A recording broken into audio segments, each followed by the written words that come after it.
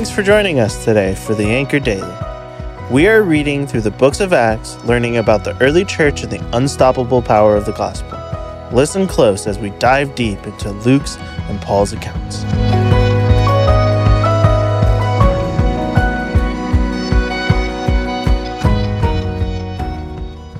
Good day, Anchor Daily listeners. This is Eric Talbot, and I am in the studio today with my granddaughter, Colby.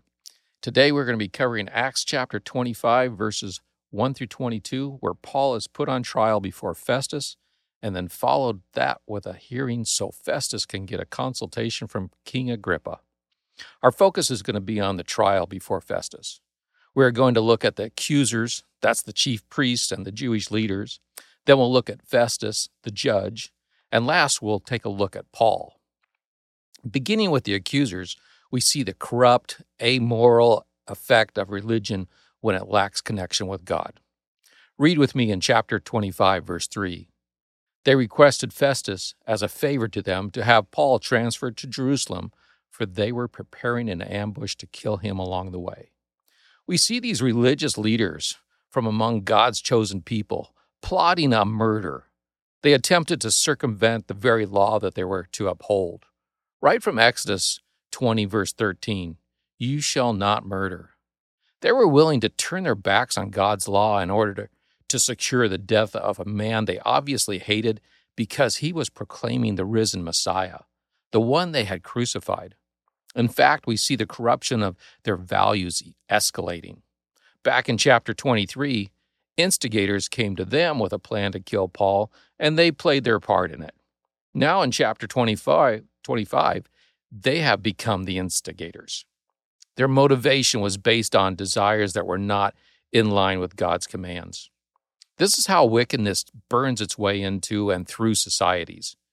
It is why we need to be on guard, checking our own motivations, praying for the leaders in our churches, praying for guidance and submission to God's words. Now let's look at the role of Festus. He was different from Felix in that he was not a man to delay decisions. He had been in Caesarea for only 3 days before going to Jerusalem. He wanted to know what he was facing with these religious leaders, and he was taking charge. Well, Festus returned to Caesarea and convened Paul's trial, just as he had told the leaders in Jerusalem that he would do. At the end of verse 7, Luke provides a very brief summary of the accusations where he states, bringing many serious charges against him they could not prove. The record of Paul's defense is just as brief. In verse 8, Paul says, "I have done nothing wrong against the Jewish law or against the temple or against Caesar." In this one statement, Paul defended himself against heresy, that is some action contrary to God's laws, against sacrilege, that is something done against the temple, and against treason, an action against Caesar. Aren't these the same accusations that were made against Jesus? He was accused of heresy by not properly observing the Sabbath. He was accused of sacrilege because he prophesied the destruction of the temple. And he was accused of treason because he had made himself a king above Caesar. Well, the accusations made against Paul, like Jesus, simply could not be proven. And it is at this point that Festus reveals that he was like Felix. Now, Festus wanted to please the Jews, and he was willing to gain their favor at Paul's expense. From verse 9, wishing to do the Jews a favor, he said to Paul, "Are you willing to go up to Jerusalem and stand trial before me there on these charges?" Festus was willing to compromise his own integrity. Do you find yourself willing to compromise your integrity? How often is doing the right thing compromised in order to please someone else, or to not offend someone, or to just make life a little bit easier for yourself? We need to be Christ followers that will represent our Lord well in whatever we do. Significant or not, large or small, we need to represent him well in everything we do. Well, Paul knew there was no way there would be a fair trial in Jerusalem. So with God-given wisdom, Paul exercised his right as a Roman citizen and appealed to the court of Caesar in Rome. I suspect that Festus found this direction a relief, as it released him from that responsibility. So let's look at Paul. He was facing fierce and false accusations from the Jews. And there was Festus, the judge, who was a failure on the integrity scale. They were all stacked up against Paul, the prisoner whose life was on the line. The opposition that lined up against him were both powerful and influential. Yet Paul came out as victor, innocent of all charges, because he maintained an unwavering faith in God, not just in this trial, but in all circumstances.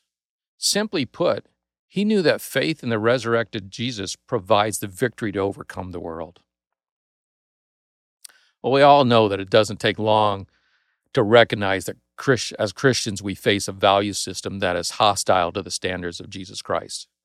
We are constantly pressured to compromise or deny our faith.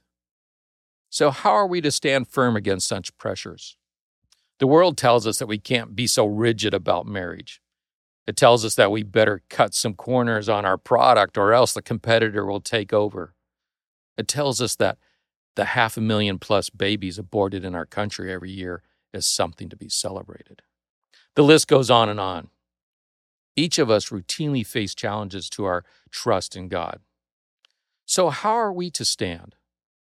I suggest that we stand on God's constant presence and sovereignty.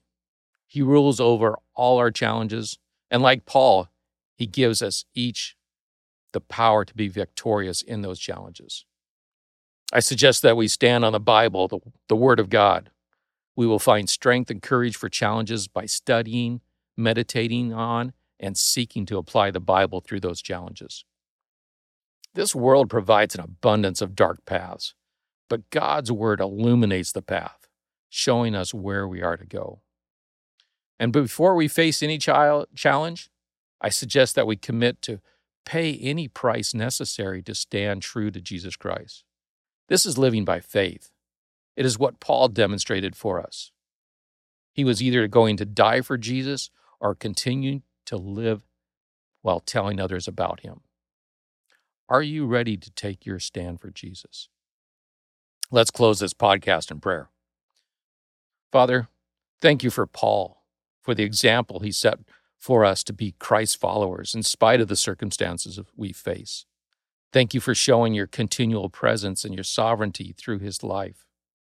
May you see each of us responding in obedience to the direction of the Holy Spirit to give you the glory through the daily challenges that we face. In the name of Jesus Christ, our Lord and Savior, amen. Thank you for joining me, and may the people that see you see Jesus.